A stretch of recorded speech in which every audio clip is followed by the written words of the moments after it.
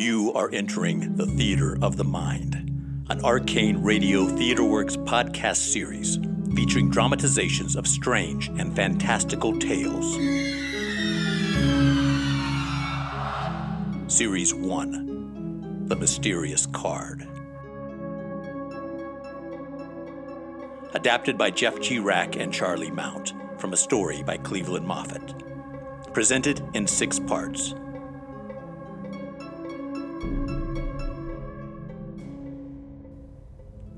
Episode 1. My name is Dr. Edward Lansing. No physician has been more scrupulous than I in not breaching the ethical code of confidentiality that lies between a doctor and his patient. And it's only for grave reasons, partly in the interests of medical science, largely as a warning to intelligent people, that I place upon the record the following story.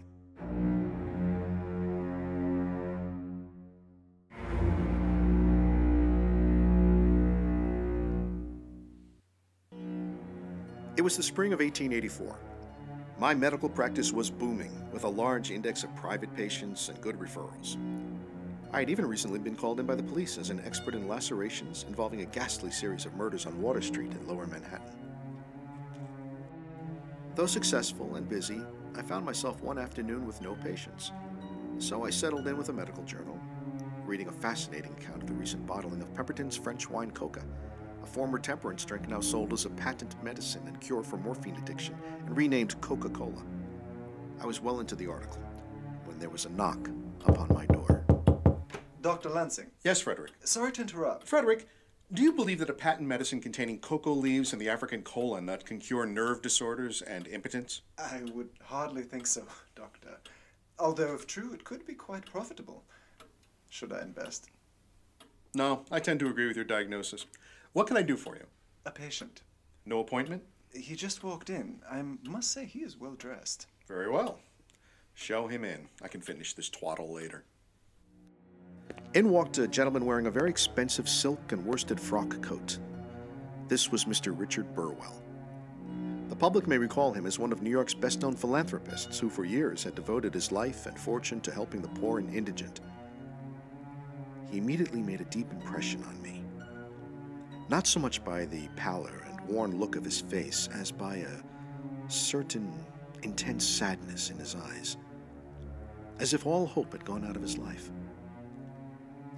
He wished to consult me regarding some nervous trouble and insisted that I make a most thorough physical examination. So, Dr. Lansing, what has your battery of tests revealed? Well, Mr. Burwell, you seem perfectly normal and healthy. And what of my symptoms? The visions, yes. You say they come to you in odd moments? That's correct. And what are these visions of? Is that so important to know? I've come to understand that the what is often caused by the why. All I remember are fleeting fragments of violence. I can only describe them as waking nightmares. I see. Is there anything else you can tell me? Any details that might shed some light? Well, yes, I told you that I have acute color blindness and, well, that Dr. Lansing. Yes, Frederick. So sorry to interrupt. It's all right. Mr. Burwell, you've met my assistant, Frederick? Oh, yes. Forgive me, sir. Another patient has just walked in. No appointment. Well, there goes my afternoon of reading. Thank you, Frederick. Ask him to wait in the anteroom, please. Very good, Doctor. I apologize for the interruption, Mr. Burwell. Yes, you're colorblind. Go on. Well, my life has always been a black and white world, but in my visions, I see vivid colors in great detail. Interesting.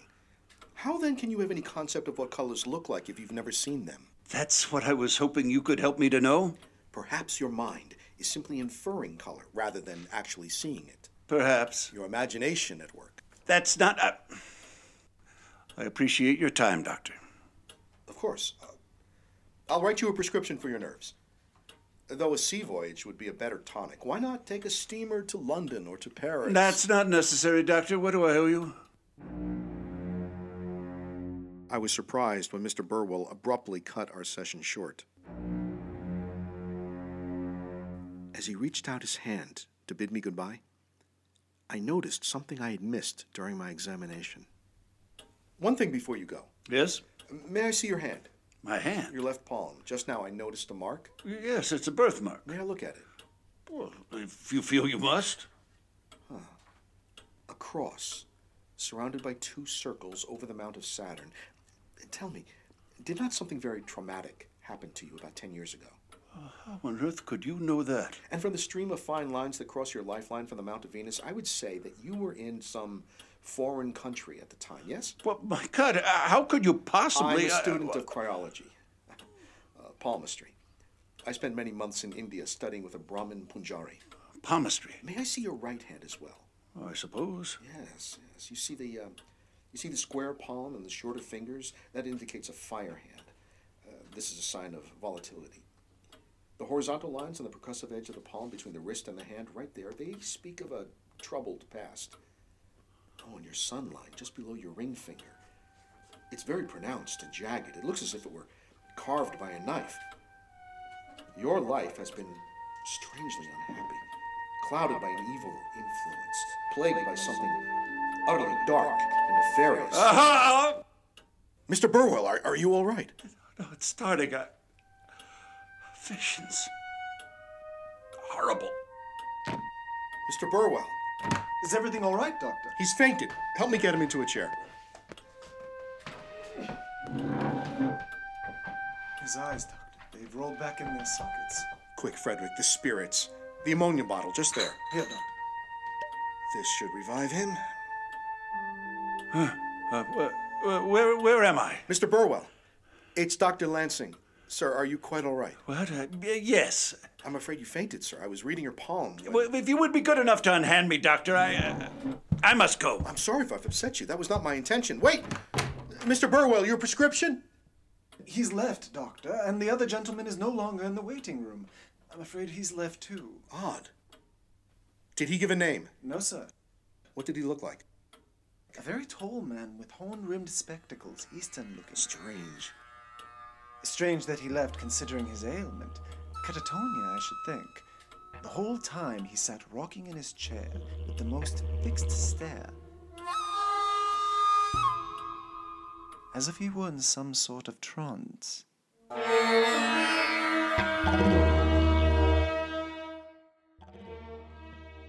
And that is how I came to know Richard Burwell. Nightly, I would turn the interview over and over in my mind, recalling the queer marks upon his palm, the look of surprise upon his face, as though I had caught him in the perpetration of some iniquitous crime. What did it all mean? 1 year later, on a stormy afternoon, I found out.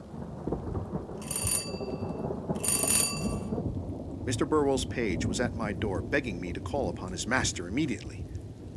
As I had no other appointments for the day, I retrieved my medical hand case and set off at once in Burwell's waiting carriage.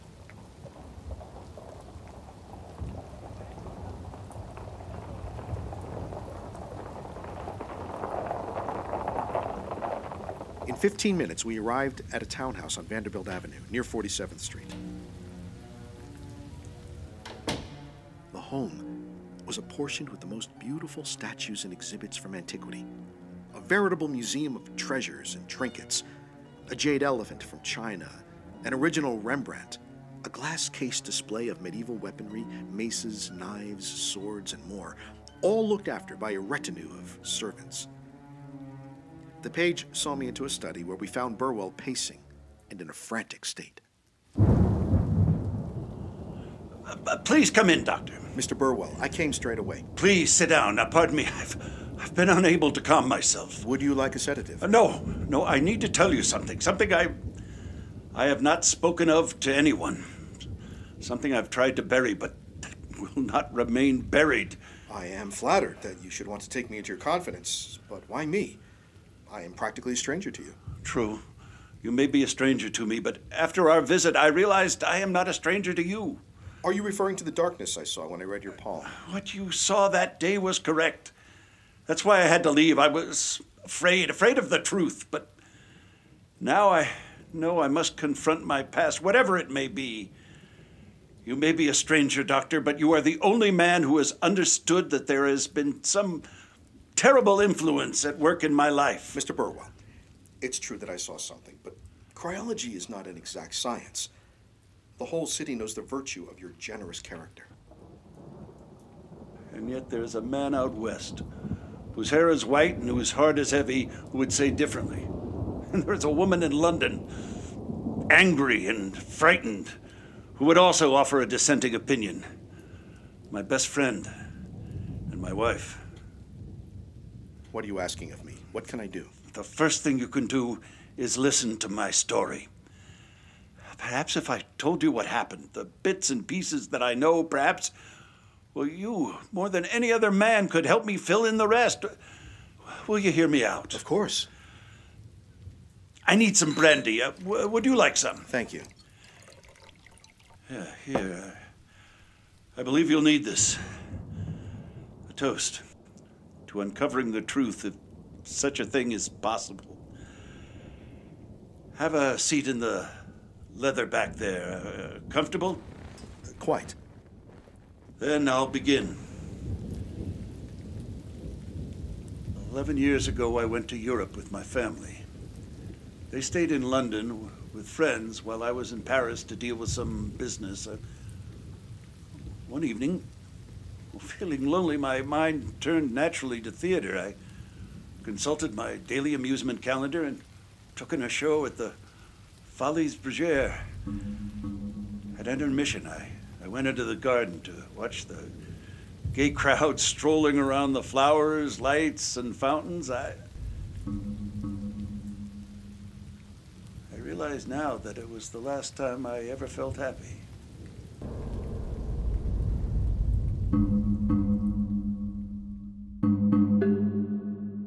Richard Burwell of New York never ceased to regret that the French language was not part of his education.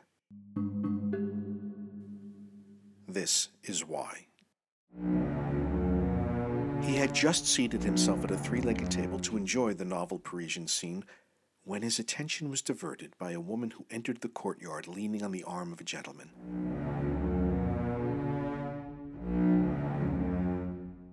The only thing he noted about this gentleman was that he wore spectacles. But the woman. She was lovely, dressed in a theatrical ebony gown and green silk tunic embroidered with exotic oriental ferns.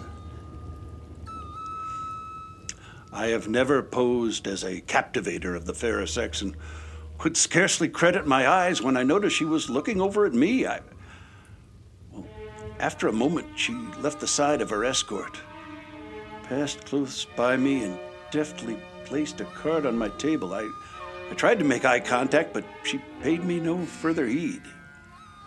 She rejoined the gentleman with the eyeglasses and swept away with the dignity and grace of a princess.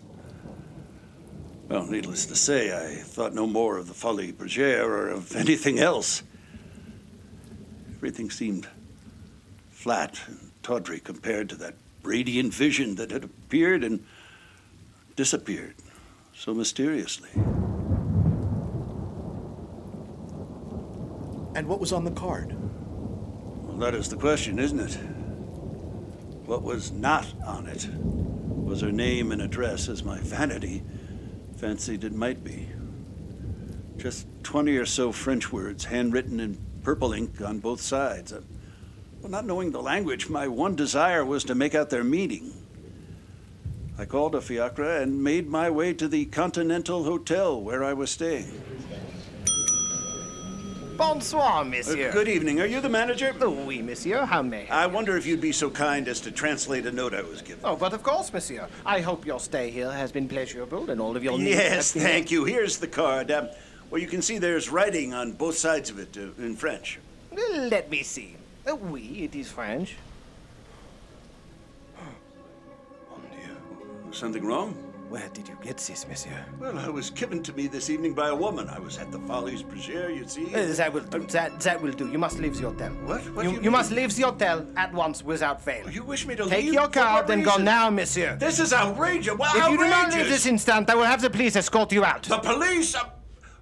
What's on that card? I have a right to know. Angry and confused over the reaction of the hotel manager, Burwell had no choice but to leave. The only lodging available at that late hour was a questionable hotel in the disreputable Latin Quarter. As he went over the strange events of the day, his only comfort was knowing that he had an engagement the next day to lunch with his good friend Albert Caldwell from Boston, who, with his family, was staying at the Hotel de Alma. With his luggage on the carriage, he ordered the cocher to drive directly there, determined to take counsel with his countrymen before selecting new quarters.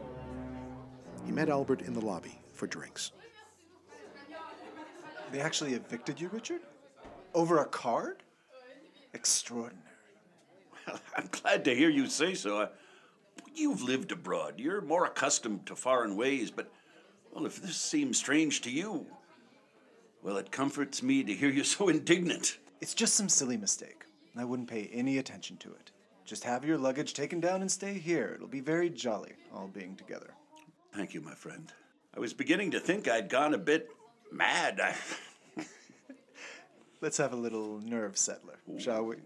We'll order a couple more Manhattan cocktails and linger a bit before I call Anne to lunch with us. Another drink sounds good. So, may I see the card? Oh, of course. Here it is. It's nothing really, just some scribbled words in French on both sides. Let me see.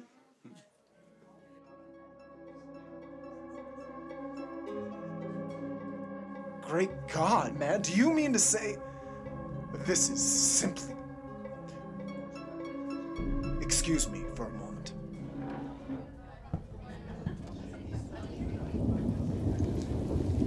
When Albert left, his face was white.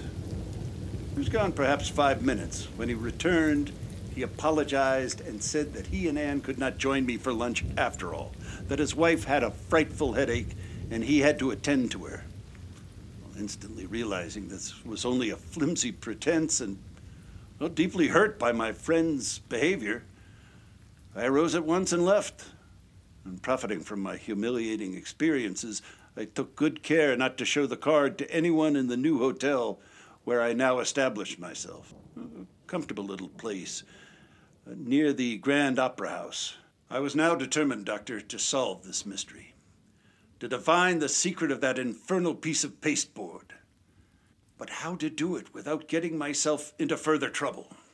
I assume you consulted a French-English dictionary. I did, but the words were not to be found within it, or perhaps they were just indecipherable to me. I have no facility for languages and never studied French in college. And the woman? Ah, yes, the woman. For 3 nights I went back to the Folies Bergère to find her, to no avail. I imagine perhaps she was one of those beautiful nihilist conspirators or Russian spies you read about in novels. What did you do? I put my case and my life into the hands of an agent de la Sûreté who was recommended to me as competent and trustworthy. The detective's name was Joseph Desjardins, who had recently solved a sensational murder perpetrated by the beaux voyous of Les Milieux, members of the French underworld. All of Paris sang his praises, a fame Desjardins exploited when he announced his fee. Surely, Burwell thought, such an expensive and celebrated detective would be able to shed light on this perplexing situation. An appointment was made, and they met in his office in Montmartre. A most fascinating story, monsieur. Can you help me? Undoubtedly. I presume you're the vicar? Yes. It has been much handled, too. Yes, it has. That is unfortunate. If associated with some blackmail scheme, as seems likely. Blackmail? I hadn't thought of that. Oui, monsieur. This woman and her companion may be known to the Police Nationale and their extensive catalogue of fingerprints. No matter. There are other avenues of investigation open to her. This is marvelous. I can see I came to the right man. Let me close the window. It is tourist season and the streets are full of people. There. Now we may speak en privé. Forgive my impertinence, monsieur, but are there any indiscretions, any personal matters of an unseemly nature, anything else you might wish to tell me or confess? I can see where you're going with this. There has to be something for them to blackmail me with. There is nothing, I assure you. No? Peu importe, the question had to be asked. Very good. In that case, perhaps it is extortion. Oui, it could be that. Mon plaisir, monsieur. May I see the card? You hesitate? Yes, well, you understand. Oui, monsieur, but you have nothing to fear. No, I can see you have built this up in your mind. As my maman used to say to me, ce n'est pas la mer à boire. It's not as if you have to drink the sea.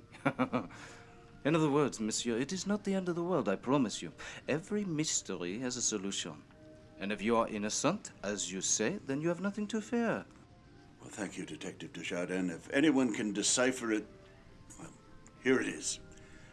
As you can see, it's an innocuous thing. Yes, it appears to be a sort of simple postcard. Heavy linen stock, good quality. If I may hold it? Of course. Merci. Now for a closer inspection.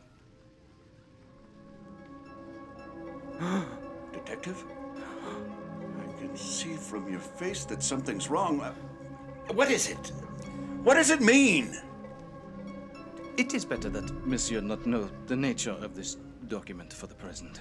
Then it's serious. Very serious. Well, you can't tell me anything? Not at the moment. Give me 24 hours to look into this. I will do the honor of calling upon Monsieur tomorrow at his hotel. Then, Monsieur shall know everything. Burwell passed the next 24 hours in a fever of anxiety.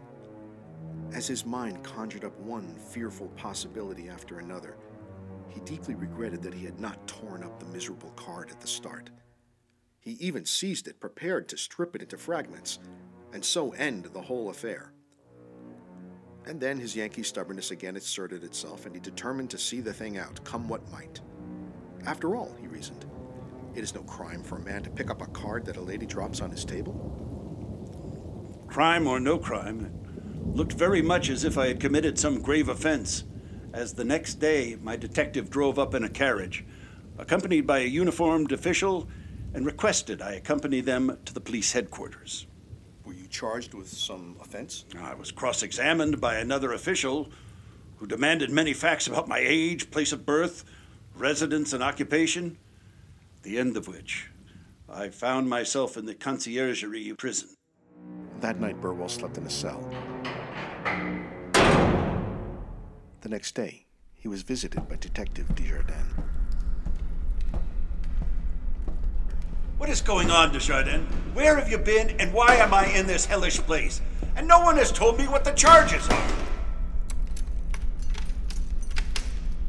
I have just been to the American legation where I demanded and was finally granted immediate protection for you as a citizen of the United States. I have laid your case before the American minister and matters have been arranged. You will be set at liberty forthwith. I must tell you, though, that I have had great difficulty in this, and liberty is granted only on condition that you leave the country and never under any conditions return. But I haven't done anything wrong. Whatever is on that card is a lie. Now somebody has set me up in a most ingenious and calculated way. But you believe me, don't you? Here. You must sign these papers agreeing to these conditions and be assured that you will be locked up if you set foot back in France. That's it? And yet no one will throw any light upon the reason for this monstrous injustice? I've sealed the card in this envelope. I advise you to burn it and never refer to the matter again. Au revoir, monsieur.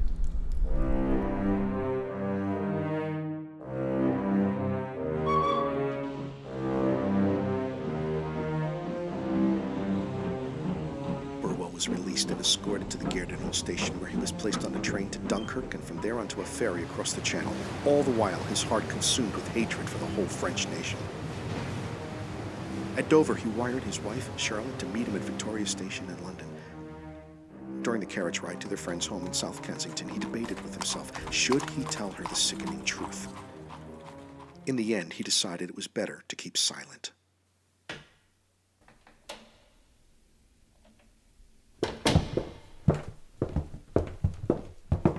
Richard, warm yourself by the fire, darling. You look exhausted. What's wrong? You've barely spoken to me since you've been back. Did your business go poorly? I'm sorry, Charlotte. It's been a stressful trip. I just need to rest a while. Where's our daughter? She's upstairs, asleep, as are Charles and Erica. They've been showing us such a lovely time, and it was so nice of them to put us up. Richard, I am glad to see you, but we didn't expect you for another week. Why did you come back early? Oh, Charlotte, What is it? What's happened? I'm so sorry, darling. I really can't talk about it right now. I'm exhausted. All right. Rest. I know this isn't the reunion you had hoped for. I will make it up to you, I promise. I admit I am eager to hear about France with our plans to go there this summer. I know how you like to plan things. I'm sure you've already lined up a number of thrilling adventures for us while you were there. Oh, dear God. Richard, you look as pale as a ghost. Are you ill? We will not be going to France this summer. What? Or ever, for that matter. Why? It's a long, horrible story. I still don't understand what happened myself. All I know is we cannot go to France, as I may never again set foot on French soil. Richard, I'm going to fix us both a drink. And then you're going to tell me exactly what has happened. Every moment, every detail. Is that understood? Yes. Whatever the storm, we shall weather it together, like we always have. Of course, my love. He began to tell his wife the whole story. The couple in the garden, the woman approaching his table, the mysterious card, and the extraordinary effect it had on every person to whom he showed it. My goodness. To think that such a titanic chain of horrible events could have sprung from such a tiny piece of pasteboard. Exactly. I just can't wrap my head around it. But the facts are, it's cost me friends, business opportunities, my liberty, and I confess to you, my darling, my reason. I'm at a loss of what to do or how to proceed. Or even if I should proceed, I just don't know what to do. What should I do? Oh, I've never seen you this way. It frightens me, but know that we shall get through this together. Well, the first thing that you need to do is to show me the card. Oh, don't ask me to do that. Richard, you know that I'm fluent in French. Charlotte, I think it's best that you not look at it. You have nothing to be afraid of. It's only a card with a bit of writing on it. I know, but... And you and I both know that it is some sort of misunderstanding, which I can easily clear up. I don't think I could bear it if your reaction was like the others. I'm your wife. I know, dear, but... Any storm, Richard. Okay. You're right. I'm being silly. We can get through this together. Here. It's sealed in this envelope? The detective returned it to me in that. He told me to burn it. Burn it?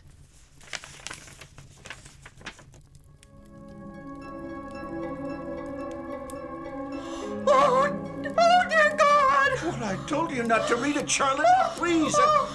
At least tell me what's on it. What the thing means. Don't come near me. What? Stay away. What is Stay it, away. Charlotte? I trusted you. Trust.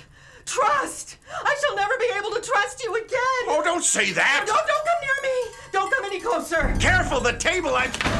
Dear God, here, take my hand. No, don't touch me. Please, Charlotte. Just stay away from me. Stay away. I'm your husband. Any storm, right? Get out. Get out. Leave this house and never come near us again. I must be going mad, or the whole world is. You must tell me, for the love of God, what does the card say? It says that you're a monster. A monster! A monster!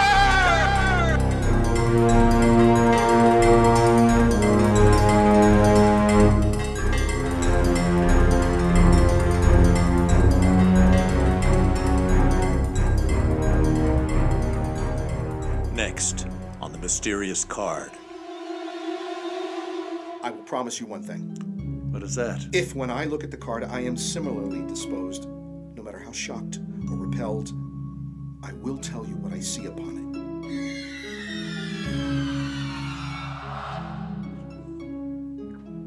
You have been listening to The Theater of the Mind, Series 1, The Mysterious Card, adapted by Jeff G. Rack and Charlie Mount, from a story by Cleveland Moffett. Presented in 6 parts. Directed by Jeff G. Rack. Technical Director Charlie Mount. Music composed and performed by Jay Wolfel. Presenting our voice talent players for Episode 1. Charlie Mount as Dr. Edward Lansing. Richard Large as Richard Burwell. Christine Zerbel as Charlotte Burwell. Eric Keitel as Detective Desjardins. Michael Pearl as Albert Caldwell and Frederick. Dustin Hess as the Continental Hotel Manager. And I'm your host, Jeff Rack. This has been an Arcane TheaterWorks production. If you've enjoyed this program and would like us to do more, please go to our Patreon page to become a patron and valued member of Arcane TheaterWorks. Your proceeds will allow us to pay our talented actors, artists, and technicians so that we can continue to bring you high-quality programming like the show you've just enjoyed. You can also go to our site, arcanetheaterworks.com, and sign up to be informed of our upcoming live and virtual shows and events. A special thanks to Alan Zorthian and the Zorthian Ranch.